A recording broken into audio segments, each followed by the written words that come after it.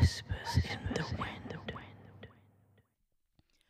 Hi, and welcome to Whispers in the Wind, a podcast where your story has a voice. In this first season, we got 9 true stories of all kinds from people just like you who want to share their wisdom and what they've been through in their journey to help you in your life. These stories will be released every week for the next 9 weeks. We got stories like this. When I was 17, I was sexually abused.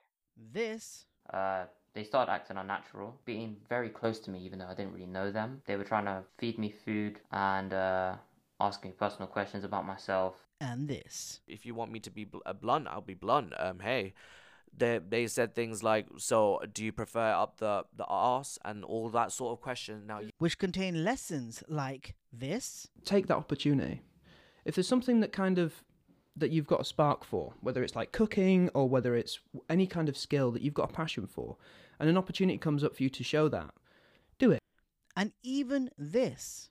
But you need to realize that if you're not looking after yourself, then you just have no self-respect. So if you want to listen and learn from some of the most amazing stories from people like you, artists, scientists, or even if you're just someone who loves a good authentic story, then check out Whispers in the Wind Season 1, coming to you January 2024 on all podcast streaming platforms.